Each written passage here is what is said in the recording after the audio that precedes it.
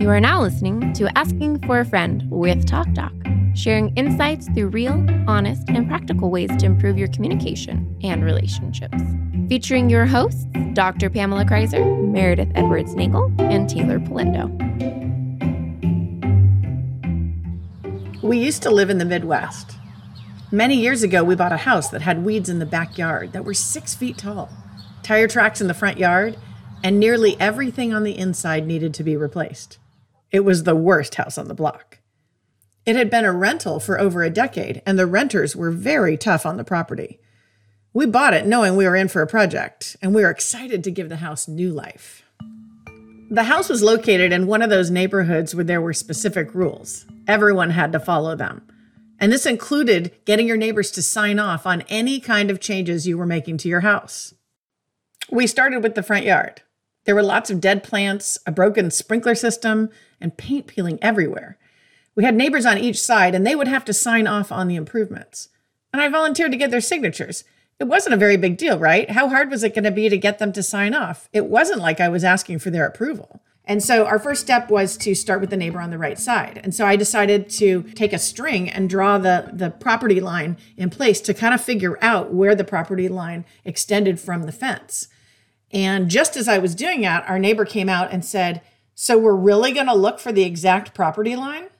Well, I wasn't sure how to answer. I said, "Well, yeah, I'm just trying to figure out what is our property and what's yours." And he said, "Really? Does that seem to be necessary?" And I mentioned to him that we were going to paint the house and do the yard, and so I would need him to sign off on acknowledging that that was what we were intending to do. And he said, "Oh, so you're trying to make me look bad?" And I said, "No, I'm trying to take care of our exterior because it's chipping and cracking and our yard's a mess." And he said, "Just so you know, you're never going to trick me into painting my house. I'm not going to do it." Again, I said, "We're just trying to paint our home, not trying to do anything with your home or property." So he just sighed and rolled his eyes and eventually signed the form. So next it was time to talk to the neighbor on the left. I approached them, letting them know that we were going to replace the sprinkler system and paint the house. And they seemed kind of agitated and said, "Sure, I'll replace our sprinkler system since you're forcing us." And I cut right in and said, "Wait, hang on. I'm not forcing you. I'm just asking you to sign a form stating that you know we're doing this work." And they said, "Sure. Give me the form. Give me the name of your landscaper. And I guess we'll have to just do it." And I said, "Again, you don't have to do that." But they said, "Well, we know we don't have to, but we really have no choice." And they signed the papers and handed them back to me. As you can see, these neighbors had very different reactions to our attempt to clean up our yard and paint our house. Both of these neighbors believed these improvements somehow implied something about them. For the neighbor on the left, it was implying that he wasn't taking care of his property. And for the neighbor on the right, they felt that it meant that they needed to improve their yard. But our motivation wasn't to do either of these things. We're simply trying to take responsibility for what belonged to us. But we sure got some twisted reactions. Let's think about those reactions more closely. My husband and I started with creating a literal boundary line with a string in order to understand the dimensions of our yard. Then we made a plan, and then we were planning to take responsibility for it. Now, this story shows you how twisted the world of boundaries can be for those who don't understand them. So what's a boundary? Well, some would say it's a dividing line, and others would say it's a line that marks the limits of an area or an area of activity. There are lots of physical boundaries in our world. Think about it. We put up fences to boundary our yards. We observe painted lines on the highway to stay in our driving lanes. We follow speed limits, and we observe deadlines at work. Boundaries are everywhere. We also have social boundaries. They place limits and goals in place. We tell people yes to things, and we also tell them no to things. But sometimes other people make it hard to lay down these boundaries. Sometimes people give us reactions like my former neighbors. They question our boundary making. They imply negative motives. So instead of seeing the creation of a boundary as something to take responsibility, they twist it into a reflection of the work that they have personally failed to do. And that thinking is backwards. Now, there are many articles and books on the topic of boundaries, and multiple books by Cloud and Townsend who have identified boundaries in relationships, boundaries in work, boundaries in dating, boundaries with children. Cloud says, boundaries are basically about providing structure, and structure is essential in building anything that thrives. According to Cloud, boundaries define us. They define what is me and what is not me. A boundary shows me where I end and someone else begins, leading me to a sense of ownership. And knowing what I am to own and take responsibility for gives me freedom. Now let's think of some potential boundary violations. Entering a property or a vehicle without permission, touching someone who didn't want to be touched, standing too close to someone, opening someone's mail or text messages or emails, using something without asking, using someone's time irresponsibly, speaking for someone or talking over someone. A boundary is a limit, and it determines what's acceptable to happen and what's not acceptable. Now, unfortunately, many of us struggle with boundaries. So let's get some clarity about what boundaries are not and think about the 4 myths of boundaries. Now, the first myth to talk about is that boundaries are for controlling other people. But when you and I put a boundary in place, we do it to understand where my responsibility begins and yours ends. Think about my yard. It's not about controlling people. It's about defining the property line in order to determine what I need to take care of. It's not about criticizing, and it's not about telling people what they should do. It's about understanding the parameters of what I need to do. Think about if you decided to start eating on a restricted diet and you decided to determine some foods on the eat list and the don't eat list. You aren't creating these boundaries to control other people. You're actually creating them to improve your body. So you're taking responsibility for you. Now, everyone else is free to eat whatever they want to eat. This boundary is not about controlling what other people eat. It's about controlling what you eat. The second myth is that boundaries are rude or mean. Now, sometimes people mix up the underlying purpose for a boundary. I don't set a boundary because I'm trying to punish anyone. I set a boundary so that others know what behaviors work for me and what don't. It's actually a way to communicate my needs and goals to other people. And the truth is, we can't control how people think or what they do. My communication of a boundary is to state my needs. Say, for example, you set a boundary at work and you notice that you get more done when you're uninterrupted. So you could set a boundary that no one come in your office for any reason from 8 to 11 in the morning. You aren't creating that boundary to be mean or rude to the other people. You're actually creating that boundary to improve your own productivity. Boundaries protect us from hurt, both of us. As Gaskin once said, you teach people how to treat you by what you allow, stop, and reinforce. The third myth is that boundaries hurt our relationships and keep people out of our lives. Now, of course, sometimes we do create boundaries to reduce relationship contact, but boundaries are largely used to manage existing relationships. So I get that we have to sometimes keep people out of our lives, but this podcast is about building relationships we care about. So when we're talking about boundaries in this episode, we're talking about boundaries to help people stay in our lives, not leave our lives. So when I create a boundary, I do it so that we can have a relationship. Think about a roommate. You create a boundary around the food you purchase. You determine a place where you're going to store your groceries, and you make it clear to your roommates that this is not food for them. You don't create this boundary because you're trying to hurt them or to keep them out of your lives. You're creating the boundary so that you can keep them in your lives and have a productive relationship.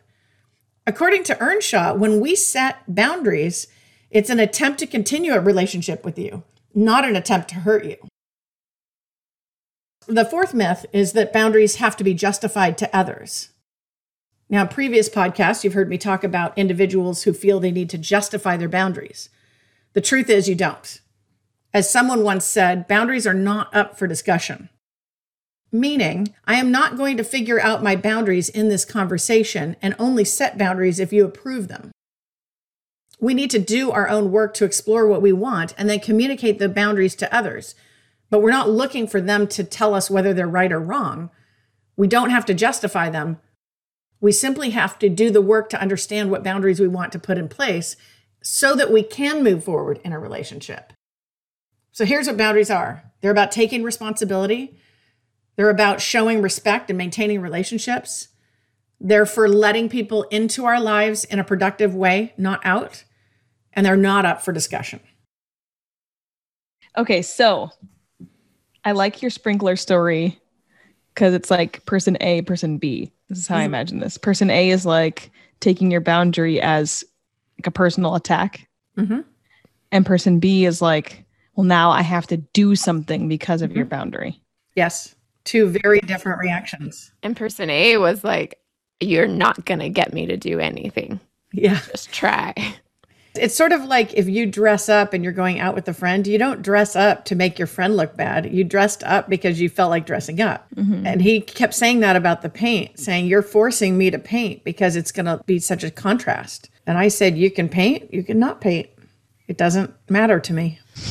Did their houses look bad as well, though? I thought that his house looked particularly... No, it did. I mean, I wasn't doing it for that reason, but it did by contrast, for sure. But he let it go for many more years after that.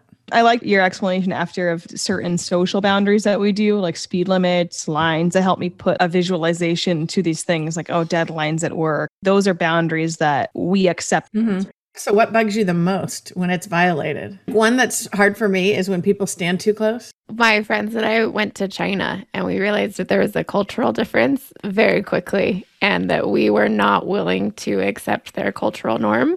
We were in Disneyland. They wanted to stand and so close until they were touching you. Mm-hmm. And if we left any gap between us and the group in front of us, they'd just walk around you. And so we would take turns being the person at the end of the line, trying to block people from going around us or touching us. Interesting. Well, that's interesting because you're the violator in their culture. Yeah, we totally were. And we knew that. And we just refused to let go of our comfortability of a bubble. I think I'm also one who I like to open my own mail and read my own text messages. I don't love it when somebody tries to see what message come up on my phone or what is in an envelope. I guess I'm private that way. With different people, I have different boundaries, right? Mm-hmm. So most of these, maybe my boundaries are a little bit thin. I think the big one for me would be like a touching. Mm-hmm. I remember at an old job I had, it was like, I guess we'll just call it sales, if you will, giving like a tour to this guy. And I was probably like 24, where he like touched my back and I got super stiff and I was like edging between like, do I still continue being respectful or do I say, please don't do that? It was very bizarre. I like physically moved and was like, okay, I'll keep walking you this way, and asked him to like go in front of me. And it was very like, oh, you go ahead. I think that's probably going to be my biggest one of the boundary violations is like, I feel like that has to be an invitation. Yeah. So maybe we should go through the myths and chat about them. Before we jump to the myths, I just wanted to highlight what you said earlier, which is two things that stuck with me. One is that structure is essential in building anything that thrives. Mm-hmm. I hadn't thought about it like that, and I really appreciated that. And the second one was that if I own what I'm responsible for, then it actually gives me more freedom.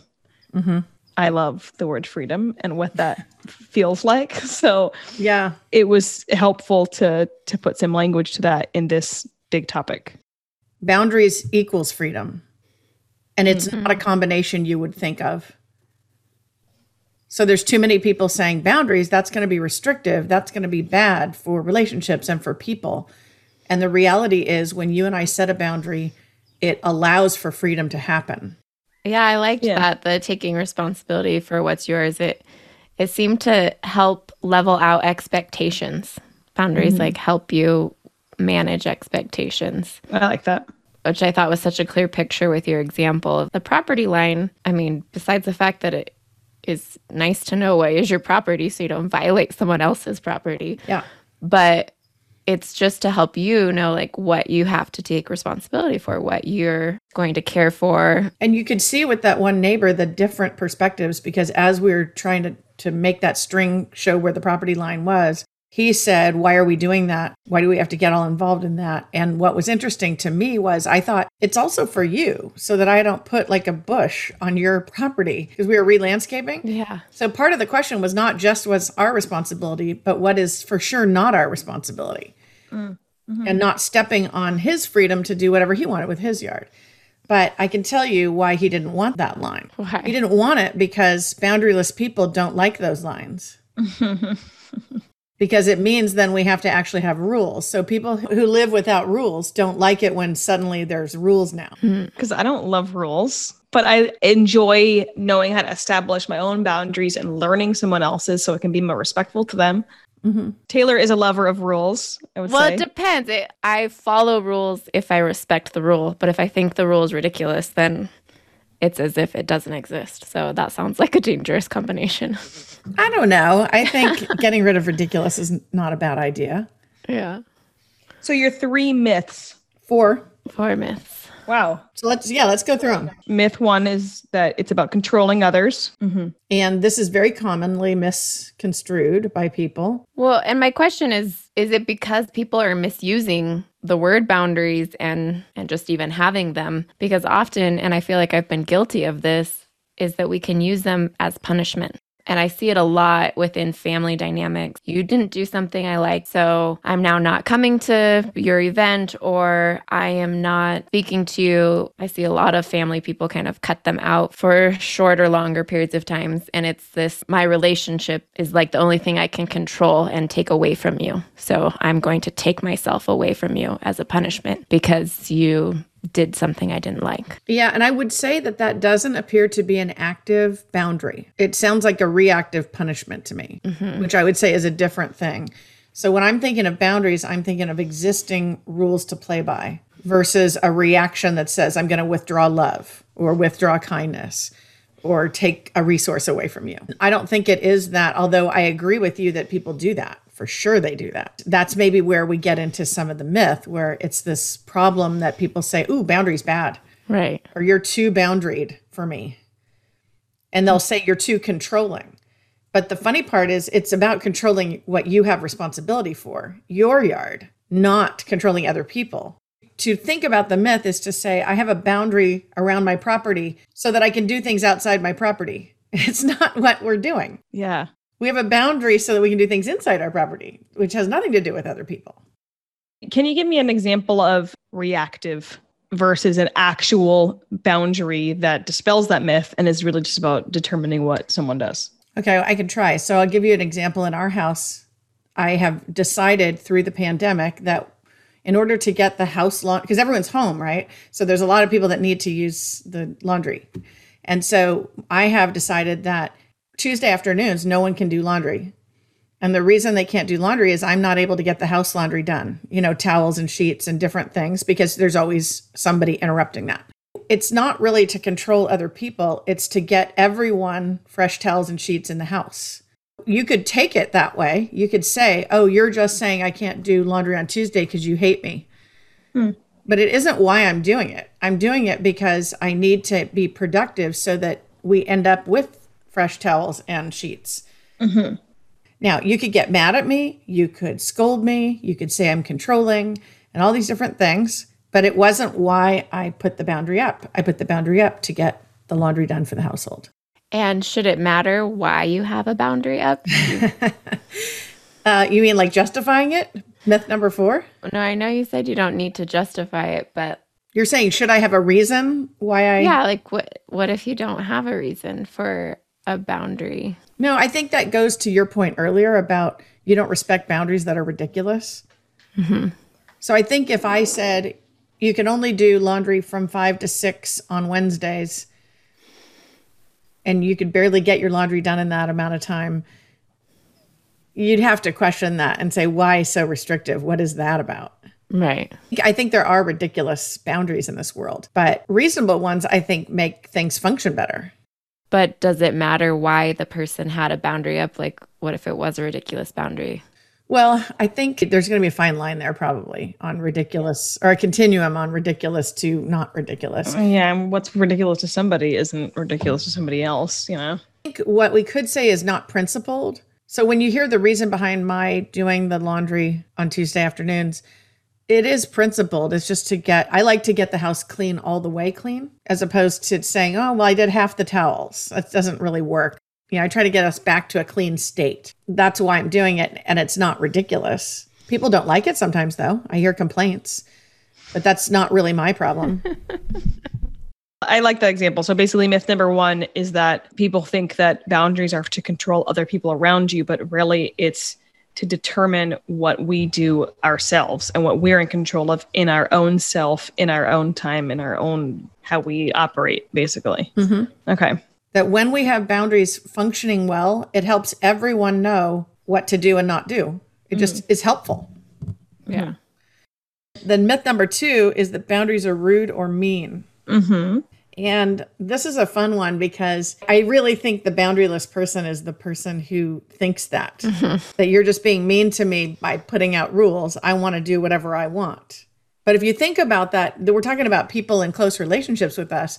Should that person be able to do whatever they want in relationship with me? Absolutely not. No. Now, some people you and I meet come with boundaries. They naturally have them. Because I'm boundaried, they're easier for me to work with because they already come with boundaries. I don't have to execute a bunch of boundaries. But if it was somebody who didn't have boundaries or didn't have that place of understanding that structure, then they would react negative to the boundaries that I would put in and maybe perceive them as rude or mean. So the opposite of this myth, the opposite of someone feeling that a boundary is rude or mean, is basically being able to articulate your needs, which is a struggle for a lot of us. Yeah. To actually know what you need and to be able to articulate it to someone you're in positive relationship with so that they can respect your need. Yeah. If you fail to articulate it, how are they going to know if they're crossing it or not? Yeah. If the myth is that it's rude or mean, the opposite is it's compassionate and helpful. Yeah. To yourself and the person in your relationship with. Yeah. A good way to think about that is think about physical touch. If you cringe every time that person touches you where they shouldn't be touching you or as frequently as they do or something like that, and you never tell them that, that's mean.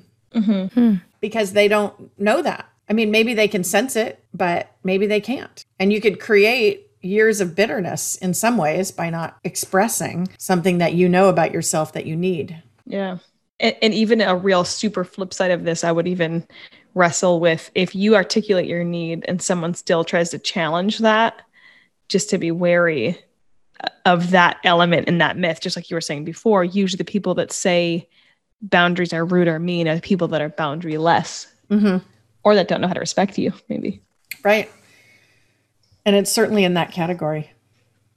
It seems like we talk about that a lot in trying to help other people by stating what we need, which I really like. I think it's a very helpful thing to do for someone. But I do wonder if we really know our needs. Like it would take a lot of self-reflection as to, you can I sense that in myself sometimes. I'll get just tense about something. It would take a lot of self-reflection to analyze, like, well, what am I actually responding to? What don't I like about this? To be able to set then a boundary and say, this is what I need from you, or this is what I can't handle from you.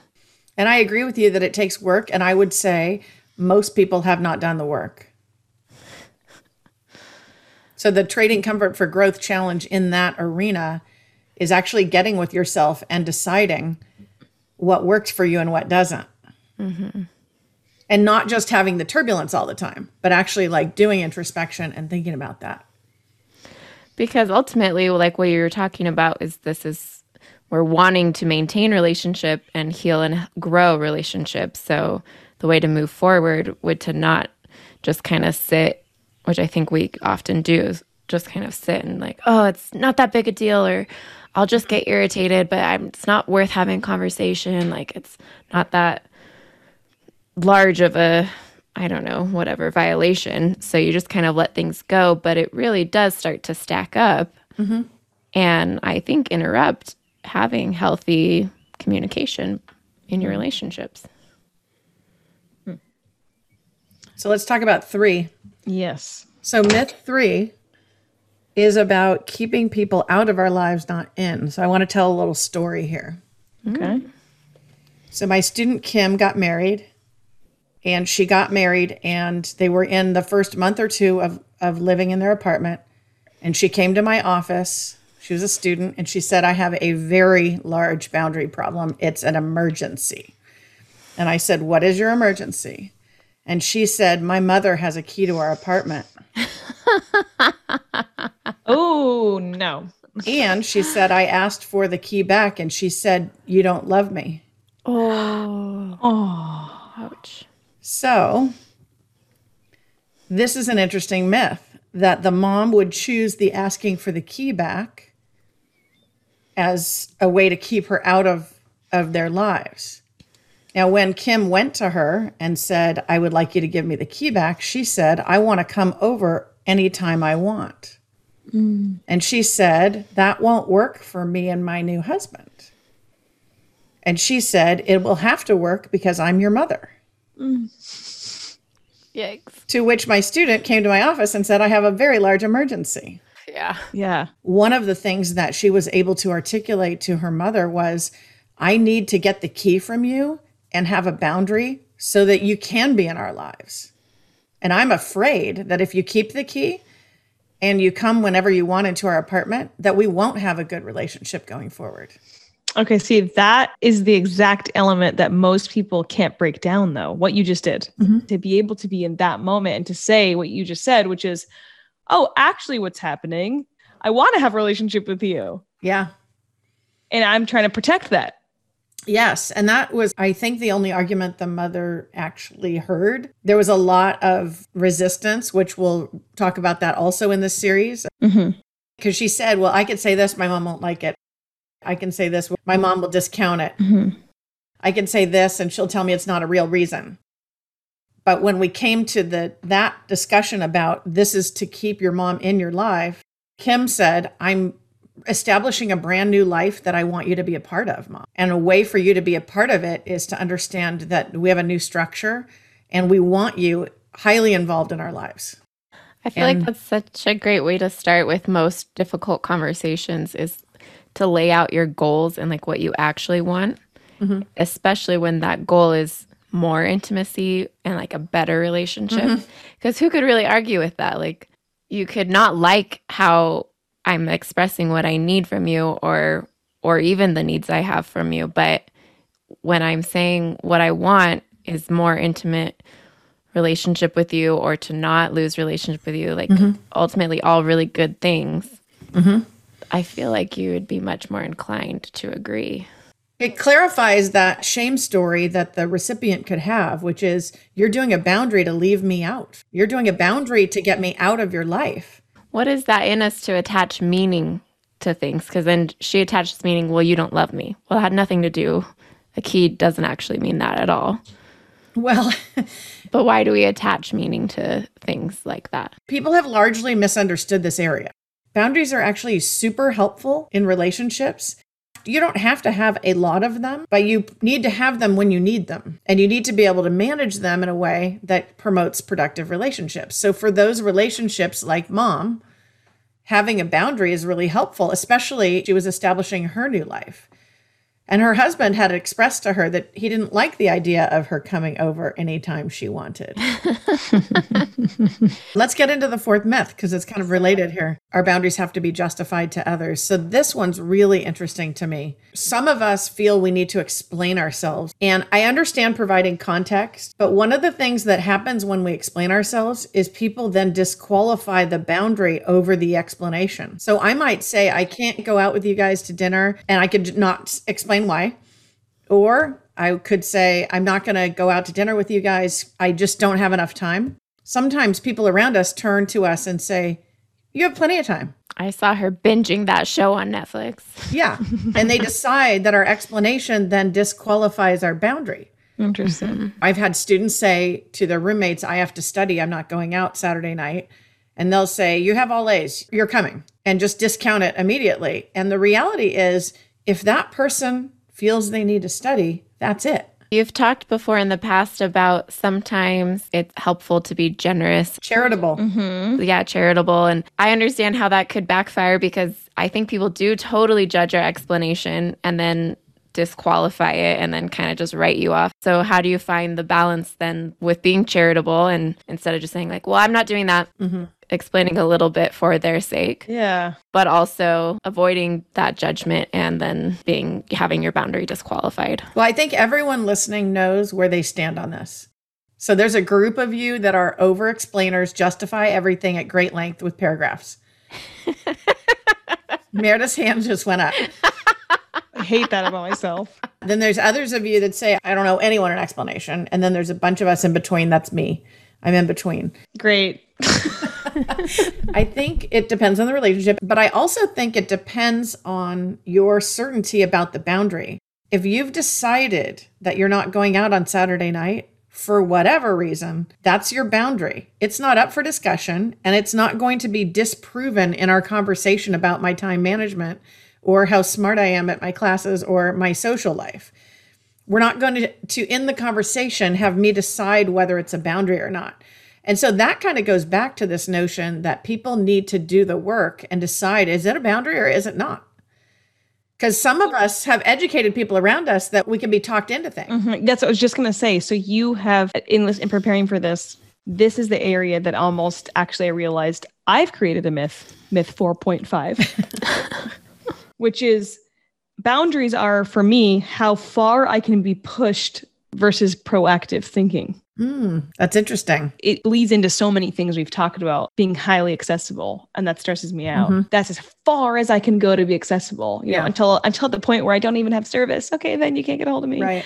Explaining because I feel like I owe someone that. Mm-hmm. Sometimes I do it and I hear myself, God, stop. Like, yeah. Are you insecure about the boundary you're setting and maybe looking to have someone either say, oh, okay, yeah, that's a good reason, or, oh, come on, you can do it. That's not that important. Like, are you looking for guidance? No, I feel confident in my decision. It's more like I obsess over not wanting to offend someone else. Mm-hmm. My myth 4.5, which is, why do I think that my boundaries have to be my breaking point versus being proactive? Like, boundaries don't have to be the point to which Meredith cracks.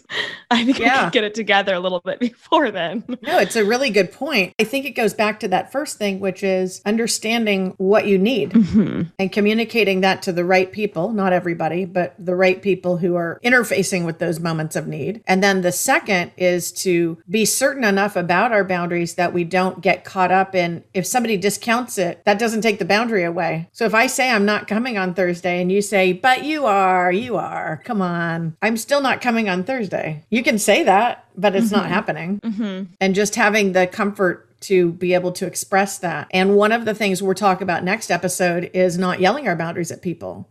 Because something I'm hearing from you, Meredith, is this breaking point. And breaking points are not the place to set a boundary. But the boundaries are set in the moments where we understand the responsibility we have to ourselves and how we want to manage that responsibility. And I think the breaking point's tough because there's people around us that push the boundaries, and it makes us mad. And we yell our boundaries at them sometimes. Yeah, I've done that. It's common. And usually it's common among people who think about others, care about other people. I think you and I have to educate the people around us about our boundaries. And it starts with us understanding what they are. And then we teach people all the time what's up for discussion, what works for us, and deciding what's right for you, and then being comfortable with that. And educating people around you that that's how that goes, and it's not something we're going to debate. Yeah, that's really hard. That requires you to take time with yourself in areas that can be difficult. Yes, it comes down to doing the work. So let's review what we've gone over today. We've identified various myths that we've heard about regarding boundaries. And we prepared a new framework for thinking about boundaries and how to put those in place in our relationships. We've talked about letting go of unvalidated beliefs about boundaries. And in doing this, it will pave the way for our next episode called Boundaries 101, which is about how to set boundaries. Well, thank you for being with us today. Please remember to rate, share, and subscribe to our podcast. And thank you for listening to Asking for a Friend.